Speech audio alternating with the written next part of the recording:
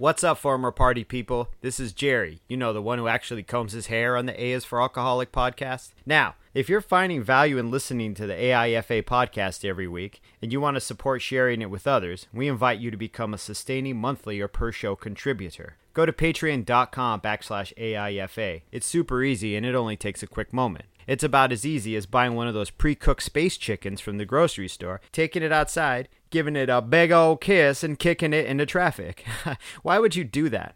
Anyway, you do you, and I'll do me. Again, go to patreon.com/AIFA. And with that, people, let's start the show. A is for Alcoholic is a program about recovery. My name is John, and I'm an alcoholic. And my name is Jerry, and I'm an alcoholic. Join us as we go through the alphabet of alcoholism, one letter at a time. All right. Welcome back to A is for Alcoholic.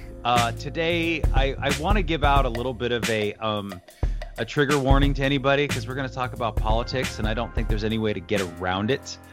I think that, you know, this came up in the spring, in early June, when the George Floyd protests broke out, and I know that Jerry and I spent a couple episodes talking about things because it's just, you know, the recovery and alcoholism doesn't happen in a vacuum, right? Right. And we're joined today by our good friend Coda. Thanks for coming on short notice and doing this, man. I appreciate it. No problem. No problem at all. And he called me earlier, and we had an interesting conversation, and you know, something occurred to me, and I do want to. How do I want to preface this? Well, I want to say this, like, a lot of my issues with alcoholism and with addiction, I think stem from, not all of them, but stem from my childhood and from my father. My father's name is Donald, and he's from New Jersey. So he's always kind of had this sort of faint East Coast Jersey accent, you know, and I've talked a lot about the abuse, and you could even say the authoritarian style parenting that I lived under for so many years. And so for somebody to be an abusive, aggressive asshole from the East Coast, from New York, named Donald, I kind of was biased in the beginning. I was never a fan of Mr. Trump's. But I forgot all that. Jeez. Yeah, me too, actually. The minute you say your dad's name, I was like, that's right. Forgot about that. Man. So there's a lot of parallels. So like, anybody who's ever had the name Donald has really had to prove themselves to me as a good person. And I know that that's maybe unfair, but it's just kind of stuck in my craw. But you know, Coda and I were talking earlier about Trump and losing the election, and where it's put him now. And I don't really want to sit here. I mean, you guys say whatever you want. I mean, I think that we can all collectively say fuck Donald Trump, and that's just how we feel.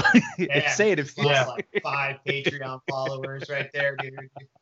Yeah, no, that's totally valid. I mean, I guess, you know, where we started off our conversation, where this kind of led to was like, how are you feeling about things? And I think, you know, both you and I, John, were just like, just a lot of relief, like a big sigh of relief, like this collective. And I feel like, you know, what you're seeing on TV and just what I'm feeling, you know, is just this, especially after how long it took and stuff. Like, me and John were talking, and I don't know about how it was for you, Jerry, but like, you know, Tuesday night, man, when I went to bed, I had trouble getting to sleep, and I was super bummed out. Like, and then, you know, when I woke up Wednesday morning, I just, you know, it's such a dreadful feeling, because I thought it was over, you know. I mean, I thought it was, you know, another 4 years of Donald Trump, and I was disappointed, and I was just, but it was a deeper disappointment than 4 years ago. It was kind of like this just really dreadful feeling, you know. Sort of like a panicky sort of feeling. And, you know, I mean, we've all talked about our, you know, our shared kind of, you know, moments of panic, especially, you know, in dealing with going through, you know, recovery and just process of getting sober and stuff like that. But then where we kind of led to was, John, you were telling me about the John Mulaney and how he made this analogy of Trump being the horse in the hospital. And John, you should kind of pick it up from there, because it really kind of leads into where we're going with this whole Does somebody thing. have the TV on back there? Oh, geez, yeah, I do, man. I'm sorry. It's got like fucking Joe Mathis going on in the background. It was Mad Max, dude, in Fury Road. Like, sorry about that, guys. That's okay. I was like, what the fuck is that noise? So it was the horse in the hospital, and our conversation kind of led to this idea that I think we can all agree on, is that there's some with this man that have led to where he's at today, and there's just been this huge amount of destruction, and given this power, he's been able to cause so much chaos and spread so much doubt and misinformation into the minds of people. And the thing is, and what Coda said was this idea that he became addicted to fame. And what you're seeing now, like when you've seen some of this stuff, and I'm not asking anybody to have any sympathy or pity for the man here, but I'm trying to talk a little more specifically about that addiction to fame. And now where it's like, oh, this is what I'm seeing is withdrawals. You know what I mean, Jerry? Like, this the behavior that the kind of course that he's on right now is just like this. I mean, I've experienced it before, where just like you have this period of panic and rage, and everything is just, I mean, the things that Donald Trump is exhibiting right now, they're not just, I mean, they're not regular behavior for anybody in his position, being the president or whatever. And he doesn't want to, acknowledge the fact that he just lost the race, and all of this panic and rage is turned into, it's they're stealing it from me. It's like these classic symptoms, or these classic markers of somebody who's going through the stages of withdrawal. There's anger, depression, this paranoia, it's like it's I don't know. And John and I were talking about how, a lot of his followers seem like they wear the paraphernalia, they fly the flags, and they're kind of like these, the WWE wrestler fans. And then I made the point that, like, dude, he came from wrestling, that like he started out, he got his first taste of celebrity and fame because of the WWE. Yeah. Like, that's where he started out in television. That's where he started out in the media, the celebrity thing. Like, he got his first hit of celebrity from the WWE and Vince McMahon. Dude. That's like that. He became he became an addict. He became addicted to it. And now what you're seeing is a man who's just completely in the thrall of his addiction to celebrity and fame. Yeah. And the behavior that you're seeing now with the tweets and the denial really is classic addiction behavior, is classic withdrawal behavior, because he knows his source is imminently going to get cut off. Like his main line is going to get cut off. Like, he may retain, like John, you were saying, like, this guy can go around and be, he could start his own network, really. I mean, he could become, a media guy like any televangelist or any of the podcasters or media outlets like the Ben Shapiro's or he could be twice as big as any of those guys. He's got a built-in following of, 70 million people, right? I mean, but his main line, the reason why everybody listens to him is the presidency. And so that's that being pulled from him, he's exhibiting these classic symptoms of withdrawal. And it's really, they're like, John, you were saying, your higher self, and I do too. I feel for the guy, like as an addict, as somebody who experienced that, I sort of feel for him. However, like, that's no reason why he needs to be softballed and coddled through this process. He needs the tough love kind of thing, which is like, you need to come to an acceptance part here, because it's over. Like, that part is over. Yeah. He needs like the Train Spotting version where they just lock the door and he sees the baby crawling across the ceiling. You know what I mean? Hey, I've done that. That's no fun. I know.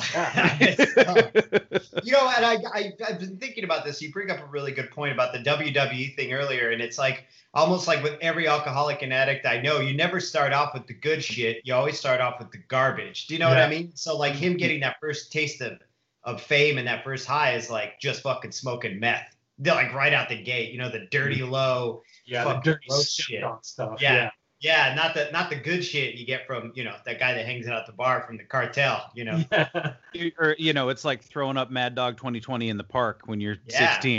Yes, Well, exactly. this is great. I should do this again. Right. And then, 10 years later, you're working in this really highfalutin bar and you're drinking, $150 of bottles of tequila after work, after hours. You know what I'm saying? Like, we all been there now, haven't we? How have you felt the last week, Jerry, with all the with the election and stuff? In hindsight, I don't think I've had more panic attacks than I have in the past year. Like, I've been so familiar with anxiety of the past year with the elections, the fucking riots, the fucking fires, the fucking COVID. Like my button's been pushed at least once a week hard, where I have to like go for a fucking walk, dude, or sit in my garage. Like, I'll just sit in my garage. And yeah, man, election night was wild. All the votes started coming in. I was like, here we go. I felt like I had PTSD, dude. And you know what I'm saying? And Daddy was coming home drunk. Daddy was coming home drunk again. Like, he had a rough day at work. You know what I'm saying? So it was rough, dude. And like, Megan, she's interested, but she's on the phone with like her best friend, and they're laughing because her best friend's husband is also fucking pitching a fit about how shitty it's looking. And I just looked at her and I was just like, it's never fucking going away, Megan. We're gonna have to fucking go out in astronaut suits. And I just stormed out in the garage, dude. I sat there, and man, I didn't want to drink though. You know what I wanted a cigarette. I didn't want to drink. Oh, like, dude. I never was like, yo, I want a fucking bourbon. I was sitting there in the garage, my vape, just pulling on thing as hard as fuck, going, man, I wish I had a fucking cigarette right now. I still have, and I shouldn't even, admit this, but I have a pack of Parliaments. It's like a little like doomsday kind of like kit, because I still haven't let that go. And I was thinking the same thing. I woke up on Wednesday morning and I was like, fuck it, I'm gonna smoke like half that pack. I'm just gonna sit down and start smoking. And I didn't, but like, I totally crossed my mind. I was like, man, I really want a fucking cigarette right now. And I think that too is there's some of that typical bullshit addict behavior of like, I'm gonna punish myself. You know what I mean? I'm gonna do something bad to somebody so I can feel it, and that'll show him or her or whatever. And like, by smoking or drinking, and I didn't feel the urge to drink. I was just like, man, she's just fucking let it be done. Yeah. But I just love this idea of the fact that, and I think our conversation earlier, and we've heard this talked about many, many times about him being a narcissist. And I don't know if anybody else has gotten to know the definition of that term and gotten to realize it more than ever now, because talking about him. Right. And, one of the things that you come to learn is that he did not come from a loving family. His parents were not loving to him. And you see it in the patterns of his children too, and the way that they behave toward him. And even in the slightest, as somebody, who's came from a broken home, abusive father, and you see those things where it's like the kids are still looking for like a hug, and they don't get it, and they just get their back. Yeah, so you know what I'm talking about. Cold. His son got up there and said all the hateful shit he thought his dad would love, turned around like, yo, what's up, put his arms open, and his dad was just like, so anyway. Yeah. Mm-hmm. Yeah, that's pretty rough, man. Yeah. And so you find this, you try to look for something that's going to fill that hole. And it doesn't have to be just a father's love. Like, I mean, we all had our own thing. Now, that too, I think we'd all agree that like, it's fairly intrinsic. The addict thing is on some level, I think it's on like a genetic level or a molecular level. Like, there's something that's kind of just switched in our brains a little bit differently, but that the environment does exacerbate and or nurture those things. Right. And so like he was trying to fill this hole where he didn't have any love. So he was seeking love and put in its place the adulation of millions of people, or at least the screams, at least. And I'm thinking WWE, and like, what year was that? Was that fucking like, was that in the 90s? I don't even remember that, except in sort of, I feel like early 90s, but I mean, I guess he was mildly famous by writing a book in the 80s. I mean, he was in thing. I mean, he was sort of, I mean, he was involved with, he was a bigwig in New York, so he's obviously going to get in front of the camera because he goes to all the big parties and stuff, and he's a mover and a shaker in New York City. So he's going to be, he's going to be exposed to the media, but WWE was his first kind of television experience kind of thing. Yeah. Where actually, he played a character. He played this character. I mean, he was famous for being this rich, real estate developer, but he had a big personality even then. He was very charismatic back then.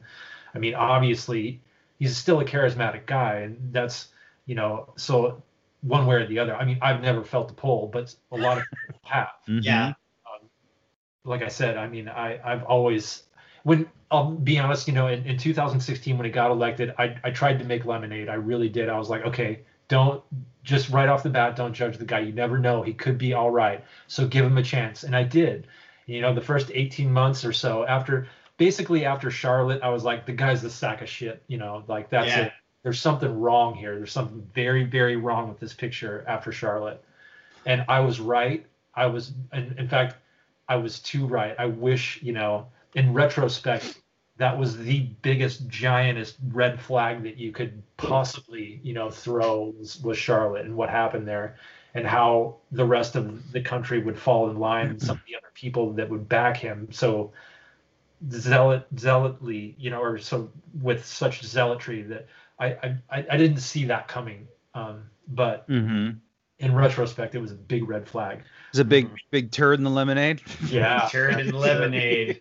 And I was really, like I said, I was really distressed and upset. I'm not anymore. And it's really, here's the other thing that I think I want to relate back to sort of the addiction and recovery thing is that the relief kind of feeling that I had. We talk about that, and I've talked about it with both of you guys, and we've talked about the podcast here too, is that once you get through a certain stage, of sobriety, you have this really, really excellent feeling that you never felt before, which is this, like we were talking about, relief. Like you don't have to jump on this treadmill anymore. You don't have to go through this cycle that just breaks you down over and over again. And it's such a relief not to have to do that anymore. That's kind of the way that I've been feeling the last couple of days, which is since yesterday. I woke up this morning and I felt fucking great, and I'm thinking, why, and first of all, there's just not this other thing like the election itself, the anxiety of the election itself hanging over my head. But then, just that his regime is out. And that is such a relief on my soul right now. Yeah. That, I just feel, it's a really nice feeling. It's a really nice feeling. And it's a really nice feeling knowing that there were enough people out there in this country that felt the same way and did something about it. Yeah. That's a great, just a major sigh of relief. And I wish that were, all the other people, there's 70 million people out. And John, we were talking about this. The reason why Donald Trump is so dangerous right now is not only because he's going through these stages of withdrawal, but also because he has 70 million enablers out there that are going through. Yes. And so right now is the time to really keep an eye on stuff like, things that are going on around us, because it can be a very dangerous time for not only Donald Trump himself, but the people that, follow. Yeah, dude. Every They're getting weird up here in Oregon. They had a couple of Proud Boy rallies in Salem and shit. And I saw them in Maricopa. Everybody saw them in Maricopa. And then fucking Alex Jones shows up looking like a walking thyroid, like fucking just sweating through a fucking vest, like screaming, and I was just like, this is ridiculous, man. This is all too much, Well, but there's, like I said, man, there's a lot of people out there that are going through this process of denial and, and withdrawal. And hopefully they get to a place of acceptance, but it's going to take time. And they, it does, I don't know. You have to cut them a little bit of slack. I think, because you can't heal wounds until you drag them out and let them air out a little bit. Yeah. Well, and what do you think about, so we've got these people who have been enabling him, but they have been addicted to something too, right? There's the cult of personality, or this idea. I mean, we can talk about racism being a sickness and needing to be, looked at and healed over, and you have to, but they've been addicted to this idea that this person not only speaks for them and has the power, but is going to vindicate their hate, their poison. Well, and I think it's as much to do with assuaging their fear too.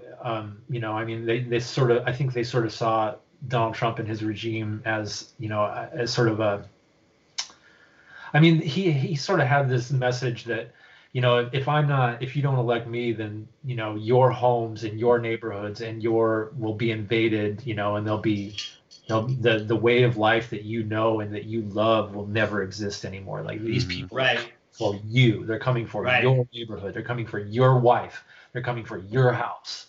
Like that's just, you know, first of all, at some point you have to take a step back, and now that he's not in power, a lot of people I think will take a step back from that edge and go, okay.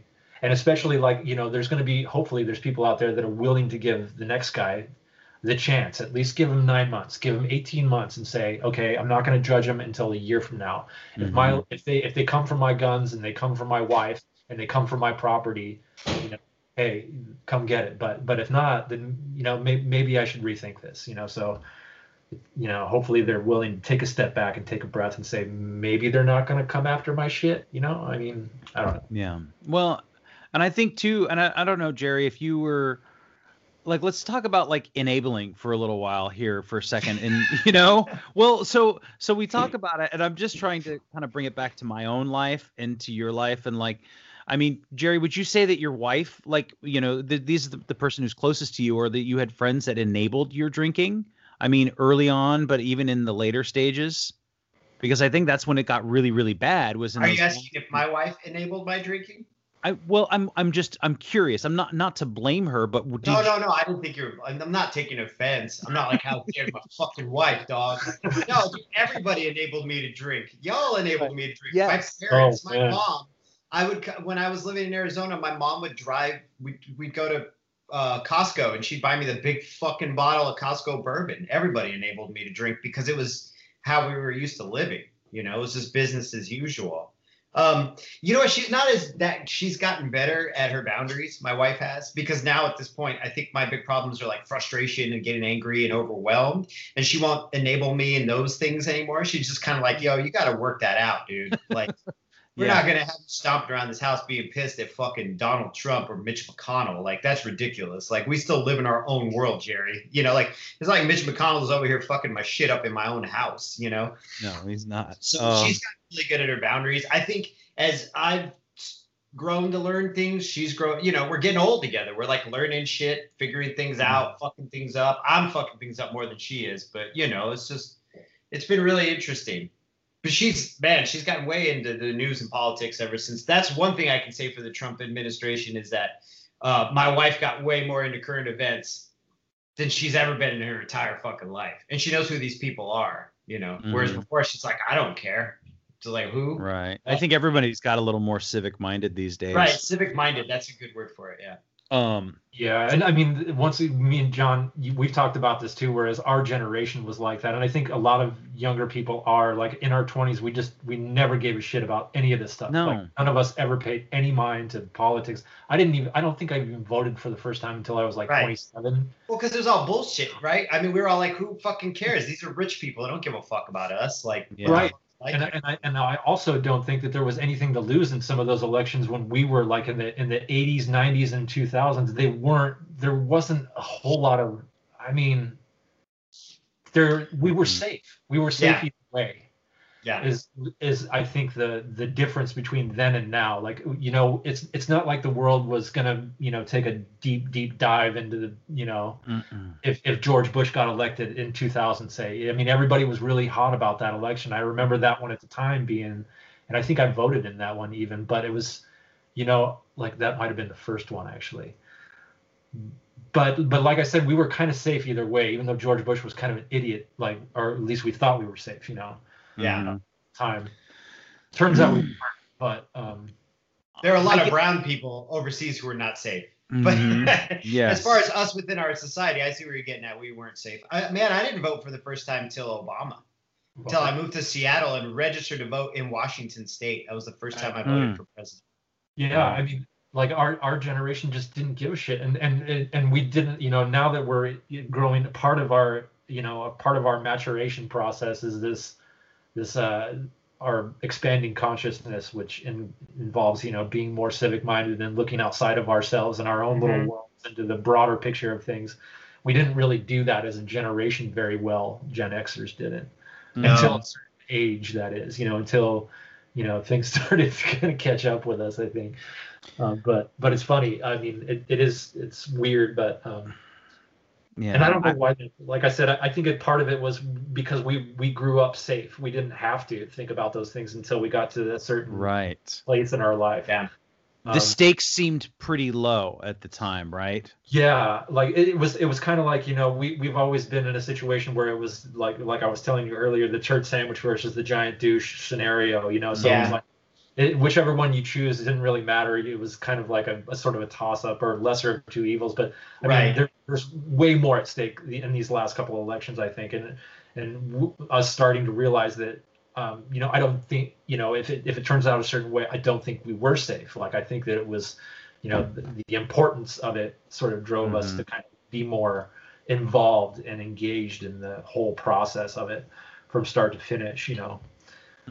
But yeah, it's and you're right. I mean, it definitely. I mean, look at the numbers, man. I mean, just the both on both sides of the fence, the numbers are just incredibly. They just shattered all of the previous records for elections. So yeah, you're not the ones who have been more engaged and civic minded. I mean, Donald Trump, he turned, hand him his credit, man. He turned out his followers big time. Yeah.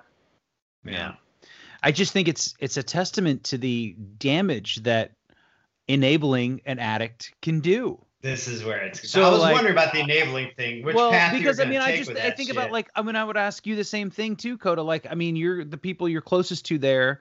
I mean, your folks, and I don't. This is not to blame anybody, but like, do you think that if your folks had stepped in at some point that might have saved you some pain in the long run, or do you think that you were beyond?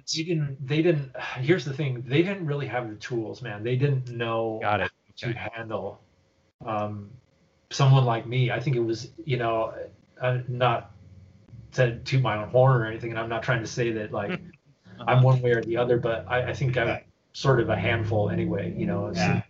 Especially for the people that know and love me well, or the best. I mean, I think your close friends and family are like that across the board. It doesn't matter who. But it's really hard to, I mean, and they didn't, I think it was just lack of knowledge, lack of education about the whole, because neither one of them have really history with it, Right. Even like Jerry's parents, who did have history with it, they don't know how to deal with it either. I mean, you're talking about somebody who's, you're one of your closest relatives. It's really hard, I think, to figure that shit out. And a lot of times it's just easier to enable somebody, than to step in and try to intervene, obviously, especially somebody who's, pretty slick, which I was. I mean, I'm intelligent, I'm slick, I can talk my way out of a lot of shit. I mean, yeah, man. I just Donald Trump, I mean, he's not the smartest person in the world, but he's really, really slick, dude. And he's slippery, dude. And he's conned a lot of people into believing him and believing in him. And when you're that type of charismatic, you're going to have people that are willing to enable you to the very bitter end, no matter what that is. It's funny. I'm sorry, I didn't mean to interrupt you, but you bring up a really good point, and I was talking to my wife about this too, and I'm like, the people's relationship with him and being conned by him, it's like that magic fucking stare that the snake had in the Jungle Book, you know what I mean? Yeah. And I also was like, it's a lot like when your friend is dating someone that's fucking whack, and all your friends know that this person's fucking whack, and you're like, what the fuck that person? Like, what do they see? And I'm like, but those two people don't realize it because they're in their own capsule. Like, they're in their own fucking little mesmerizing snake back and forth. And we're all sitting here being like, why the fuck is John dating that girl? Yeah, it's like, and even I knew that it was like, yeah, man, this is probably not good, but I don't want to stop because I'm getting something good out of it. I mean, exactly. Same thing with a bottle of fucking whiskey. Exactly. Or, like, you just Good get point. mesmerized, right? You get Good point, fucking. There's I keep trying to think back and put myself in the mindset before I knew how to get out of it. Mm-hmm. And I have some little flashes of memories of like really bad hangovers that I have. And I'm like, it never occurred to me to quit drinking. I was so hooked in. I was so locked in to drinking. I was so locked into alcoholism that it had such a hold on me that I couldn't see that there was another way out. And so in that, if I put it in that mindset, I can totally understand. Yeah. You build your own, you build it into your personal mythology. You know what I'm saying? You build it into the story of your life. Yeah. To your own personal, like all of your, your sufferings and your triumphs. You build it in there. Alcohol becomes, or whatever substance that, I mean, you build it into your own personal mythology. And I think people do the same thing with other people.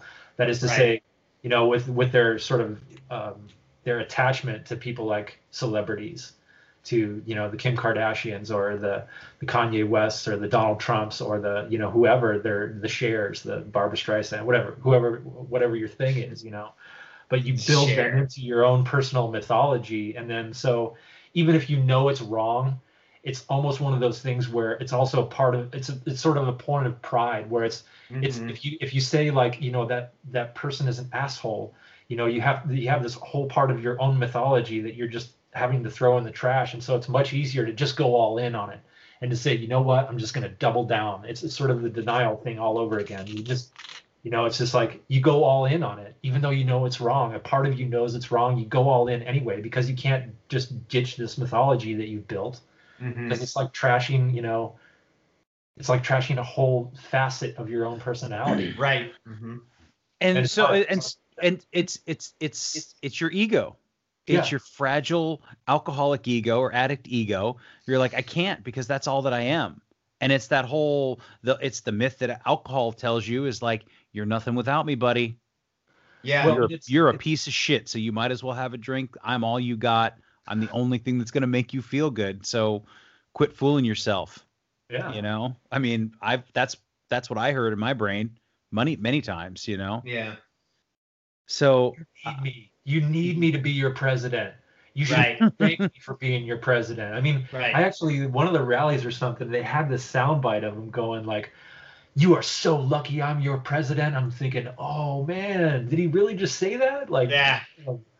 And that was just that was like a week ago, dude, That's when he was hot, though, dude. That was part of the addict right there, running hot. That was like the end of his fucking bag or the bottom of his bottle right there. Was doing tons of rallies, getting up there, doing his Trump jazz, doing a little free form, fucking feeling the electricity getting hot. He's just like, man. And then on top of all the steroids they're banging through him for COVID and the Adderall he's on, he's just fucking flying, dude. Just it, man. Macho man. Yeah, dude. I guess not to mention the actual drugs that they're involved in. I mean, anybody who's had any experience with drugs can tell when somebody is not right. Like, I can't tell you exactly what was going through him, but like you feel it, right? You see it. Yeah. People are a little bit sweaty. I understand it. You're traveling. There's lots of lights. Maybe your diet's bad, but like you're sniffing too much and there's a little bit of sweat coming through the makeup and like you just, you know what I mean? Like totally, dude. Something. Come on, man. There's no way that guy could have maintained that type of schedule at his age without a little help. You know what I'm saying? Like just man. Yeah. I couldn't make it through fucking, Walter's 30th birthday party without a little help. Oh, you know what I mean? 30th. Why'd you bring that one up? Oh my God. Anyhow, so I mean, I'm just saying, and we talk about, but like going to any lengths, and I mean that's where I think where a lot of people are at is they're hooked, and so they're like, we got to keep the momentum, we got to keep getting our fix. We got to double down. We got to double down. There's a lot of people out there that aren't going to let it go for a while. I mean, like I said, the thing is though that it is at an end, Mm-hmm. And so what is how do you get to, you found if we're at this rock bottom, and how do you help somebody who's addicted to this find some moment of clarity? Or, I mean, how do you talk to somebody who has been addicted to this for so long, who has it, you know what I mean? Like, do they need to feel, I mean, is this it? You need to feel the withdrawal, you need to feel the loss, you need to find that rock bottom if you're ever going to fucking dig your way out? Well, they're going to ask you for help. That's what I'm wondering is like, in this parable, you're saying, is this person asking you for help, or we just straight drive into the Holiday Inn, meet him up in a conference room and being like, the reason why we're here today is a whole bunch of people love you very much, like, I don't know, man. I mean, I don't know. I don't have a lot of people in my life close to me that are supporters of his, my cousin.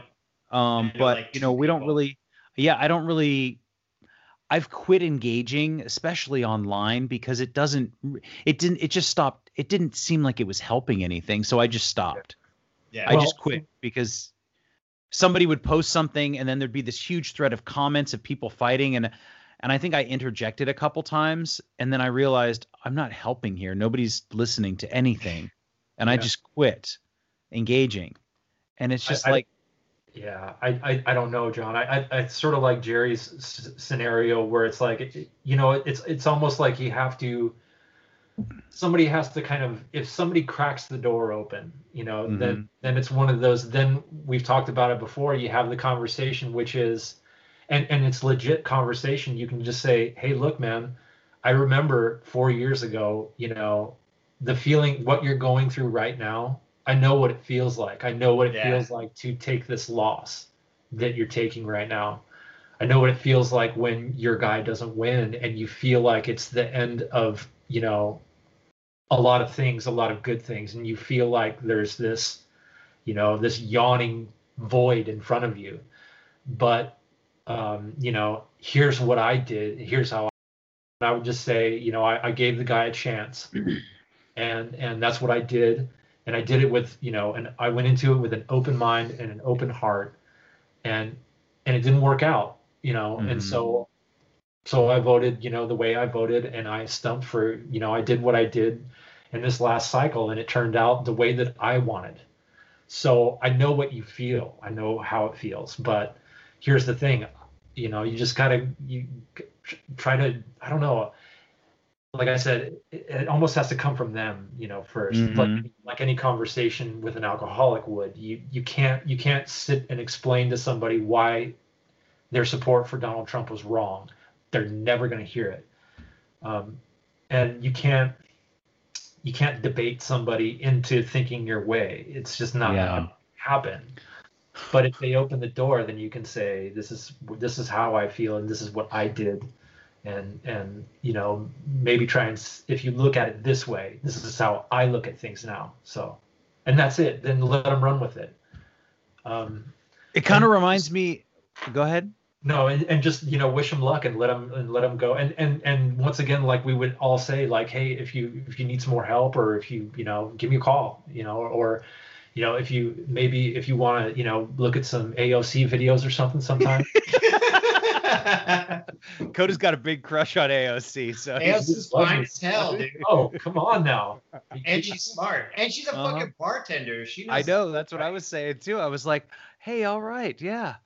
Coda's like, yo, she's so much. You see Coda in like 2012 trying to swoop AOC in Seattle, just being like, yo, I work down at the People's Pub, Why don't you come see me sometime? Why don't you come down after hours? Get you fucking codependent, My boy's having a 30th birthday party at the down in the grotto in the grotto, dude. Cavern.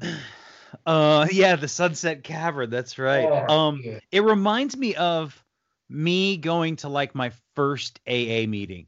Like my head hurt. I knew that what I had been doing was not going to work anymore.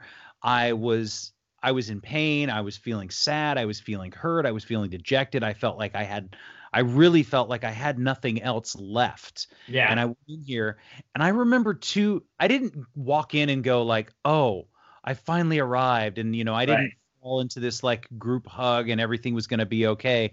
I really fucking hated those people, and I didn't belong there. You know what I mean? Like that's exactly what you mean. I kind of still feel that.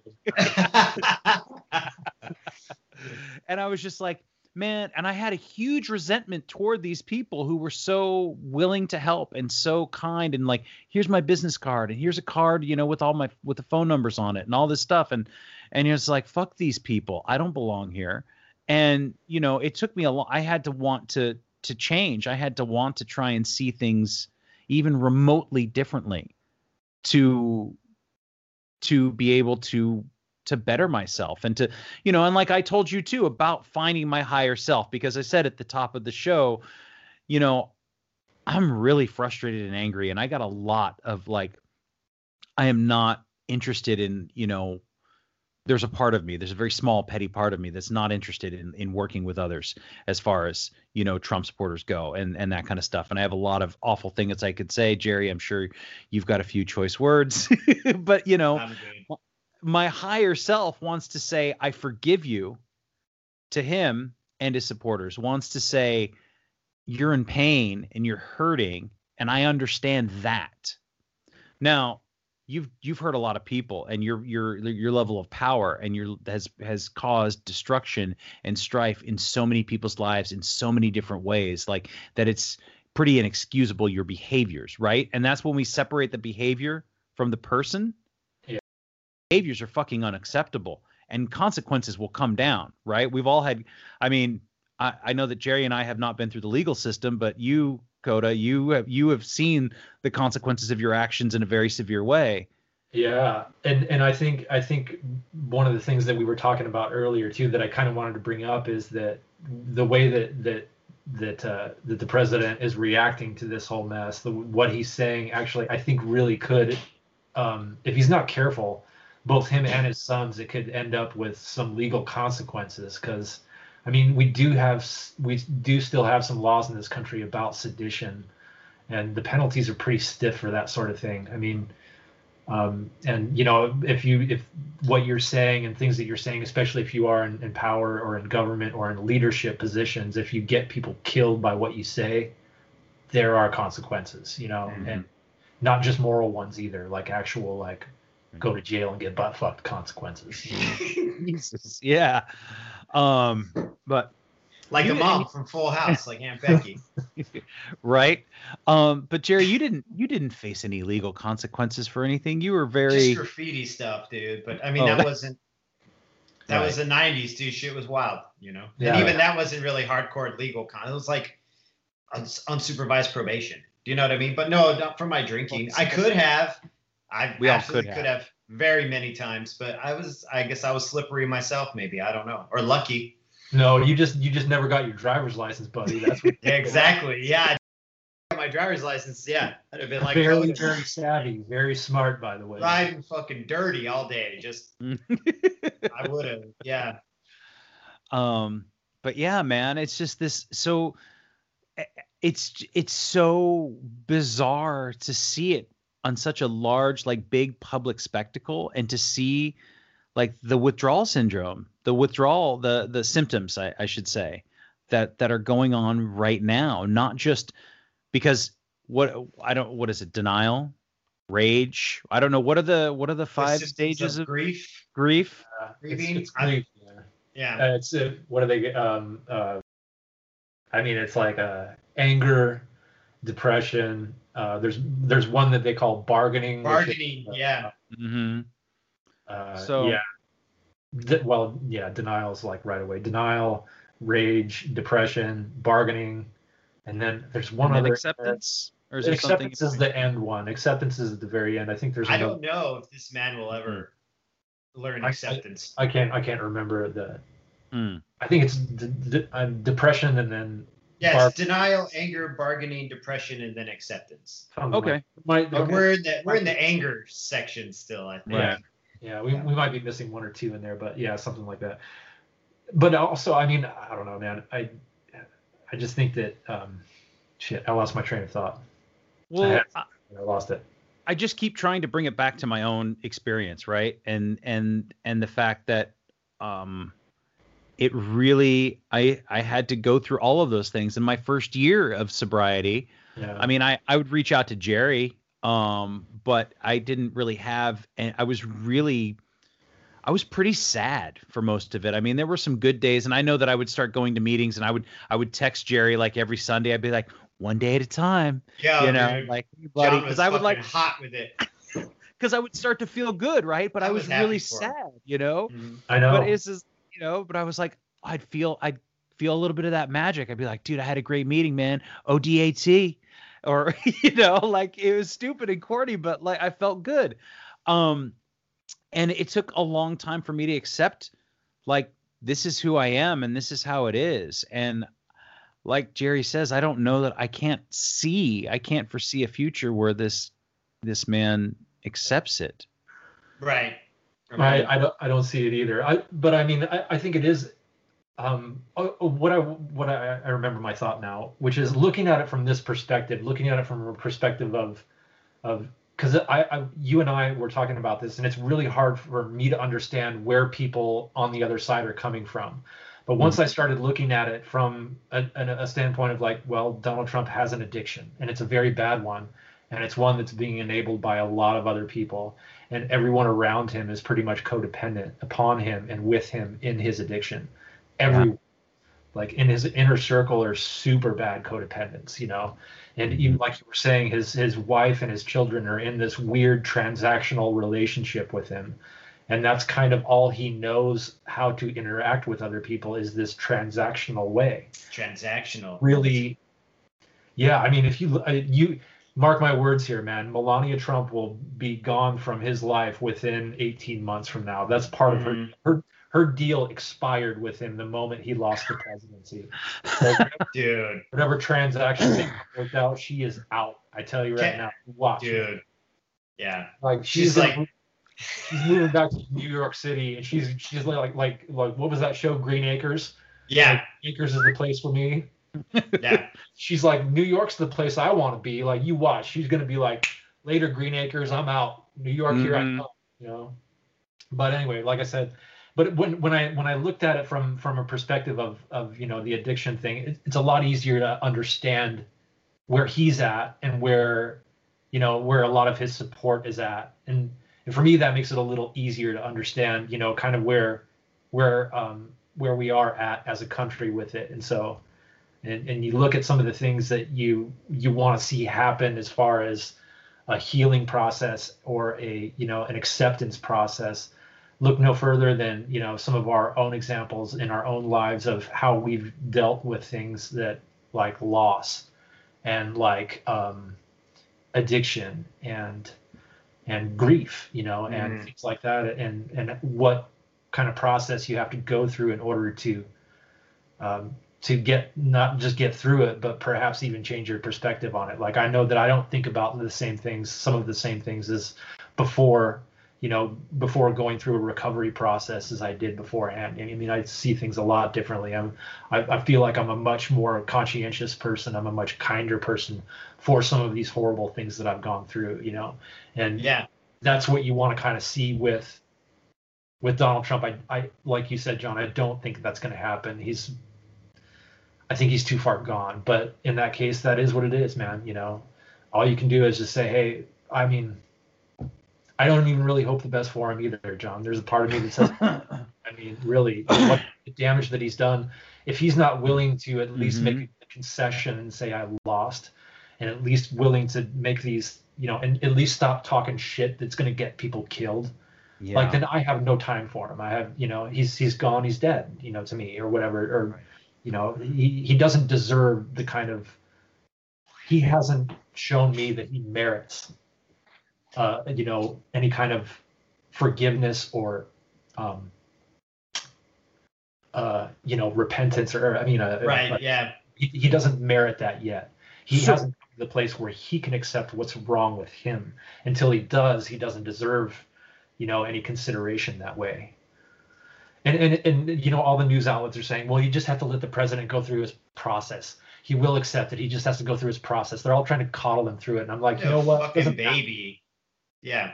Yeah. And second of all, fuck, like the mayor of Philadelphia said, time to put on your big boy pants and act like a man for once, Take the fucking L, dude. You got smoked. Take the fucking L. Jesus. How many L's have I taken in my fucking life? And I took it like a boy, like a big boy. like a grown up. Well, and that's maybe the not. other thing. The Donald Trump has every L that he's ever taken in his life, he's gone upwards from it. And this is the one time that he's not. You know, he's not gonna pull a win out of this catastrophic failure. Like the end of the podcast where we just get fucking mean. Like we're doing the whole beginning trying to be understanding recovery people. By the end, I'm just like, yo, you know what, Donnie? Suck fucking 8,000 dicks. Yeah, man. You know, fucking I guess that.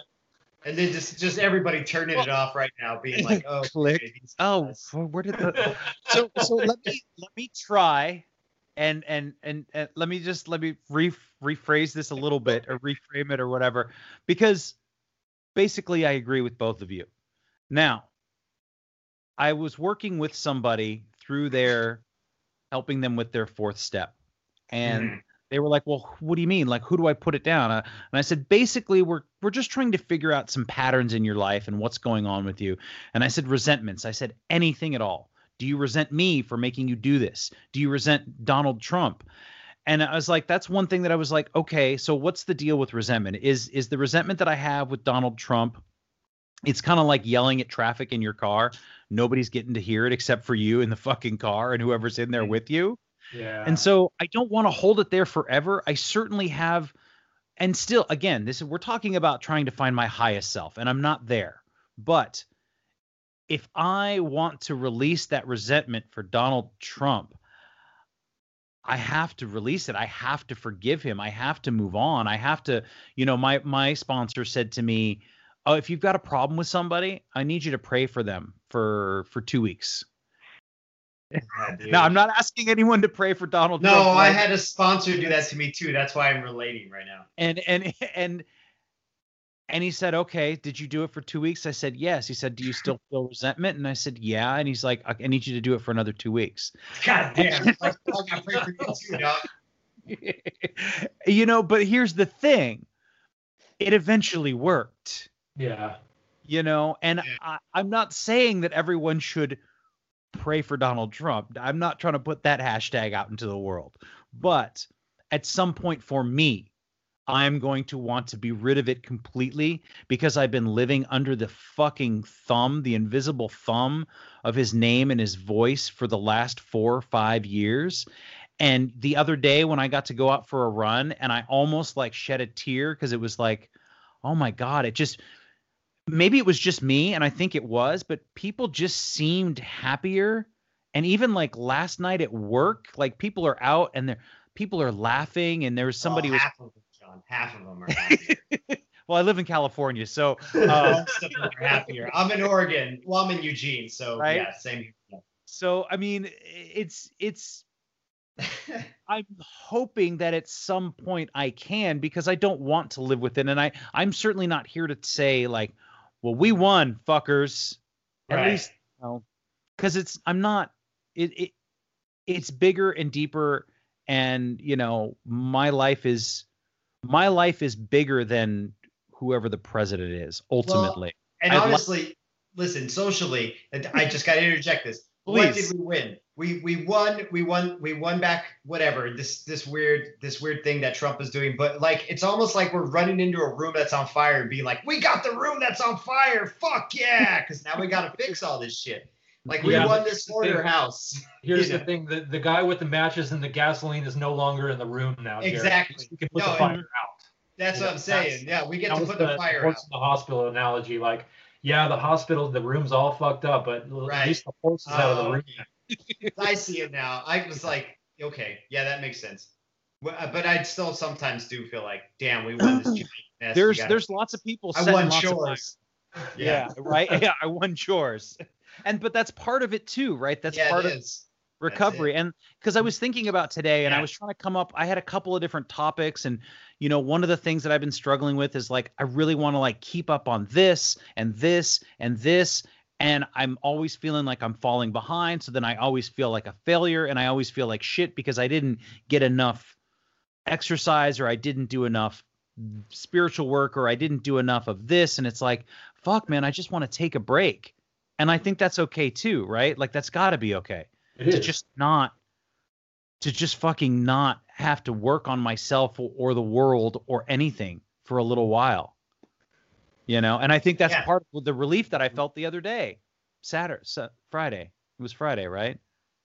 Well, Saturday, it was pretty clear. It was pretty clear by Friday. I mean, I started feeling better. Like I said, Wednesday morning, I woke up and I was like really, really despairing. And then as the week went on, like by the end of that day, I was like, wait, hold the phone. And then by Thursday, I was like, Friday afternoon came around and I was like glued to the television. Like, is it gonna? But then, yesterday morning when they called it, just like, fuck yeah. Yeah. It's over. Yeah, I was reading somebody on Twitter comparing it to having sex on coke. Like, you're just like, I'm gonna get there eventually. I'm almost fucking there. And I'm like, man, I wish they just call it. I'm up there. But then, I don't know, man. I just, by Friday night, I was like, something's happening, Megan. Something's gonna happen.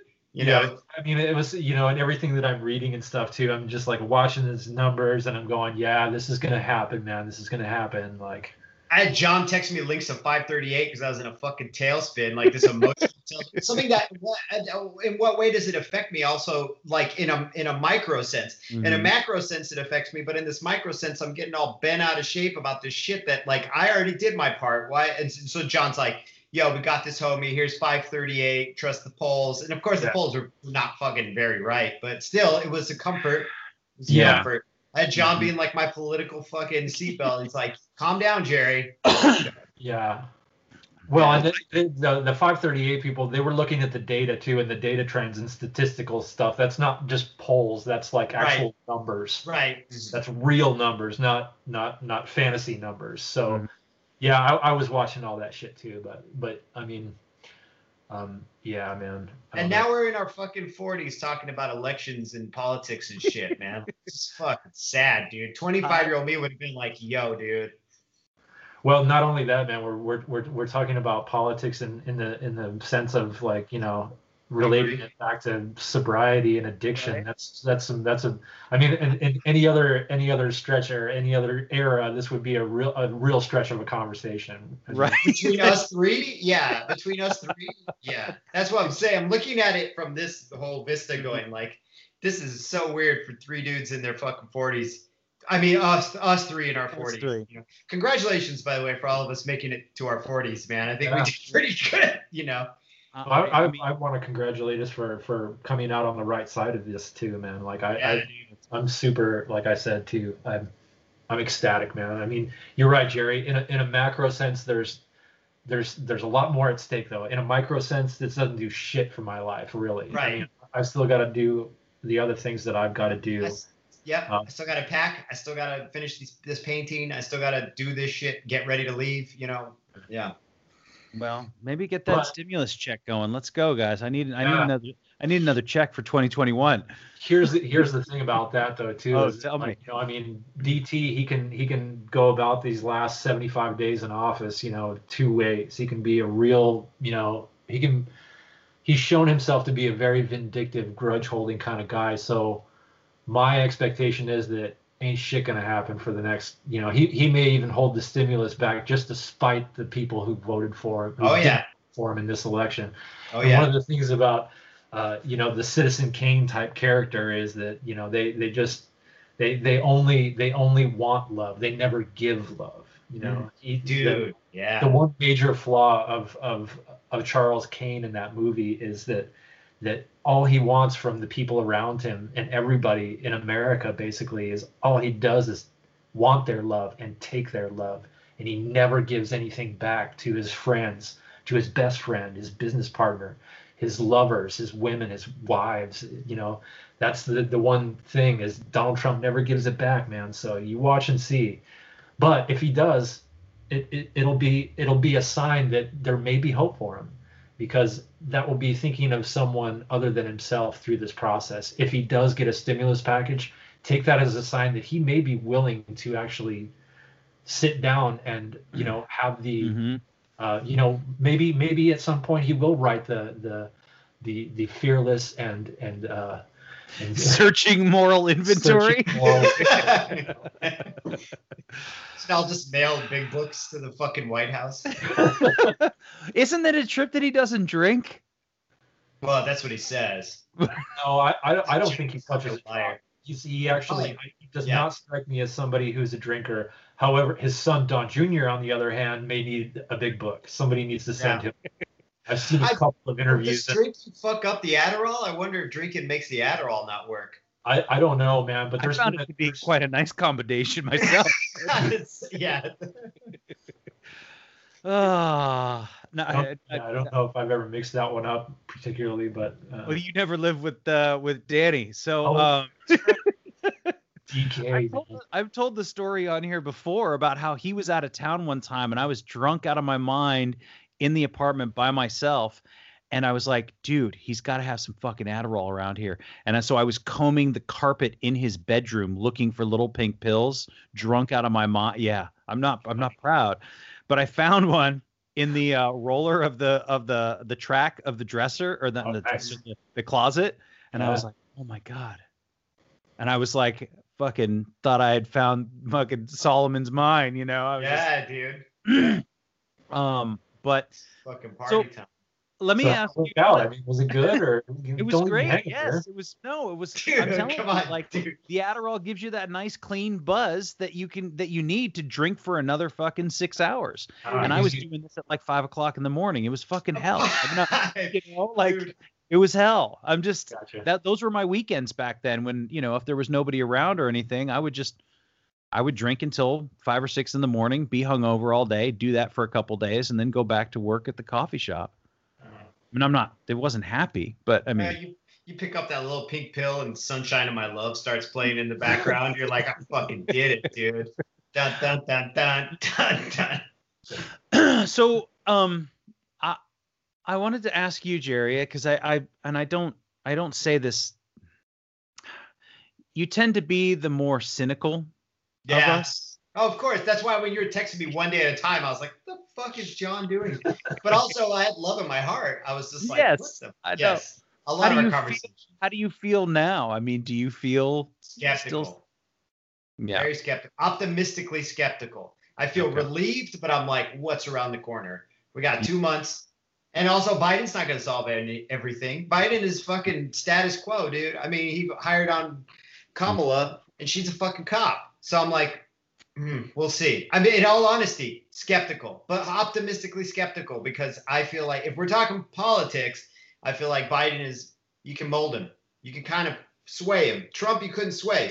Trump just did Trump shit. Biden, I feel like you kind of give him a little nudges, but we'll see. I feel skeptical, but optimistic. I've been relieved, very relieved. Very relieved. I didn't feel like drinking this entire week. Me neither. I really didn't. No, I didn't either, man. That is one good thing. I did feel like cigarettes, but yeah.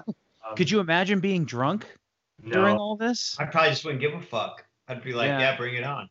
I'd probably have a Trump Pence flag outside my house if I were drunk. Yeah, wouldn't you? Yeah, just to be contrary. It would just turn into a bottomless bender, though, is the thing. Yeah. The way that I was feeling about the whole thing, it would have been one of those like off the rails kind of thing, and it just would have been, it would have been stupid and totally counterproductive.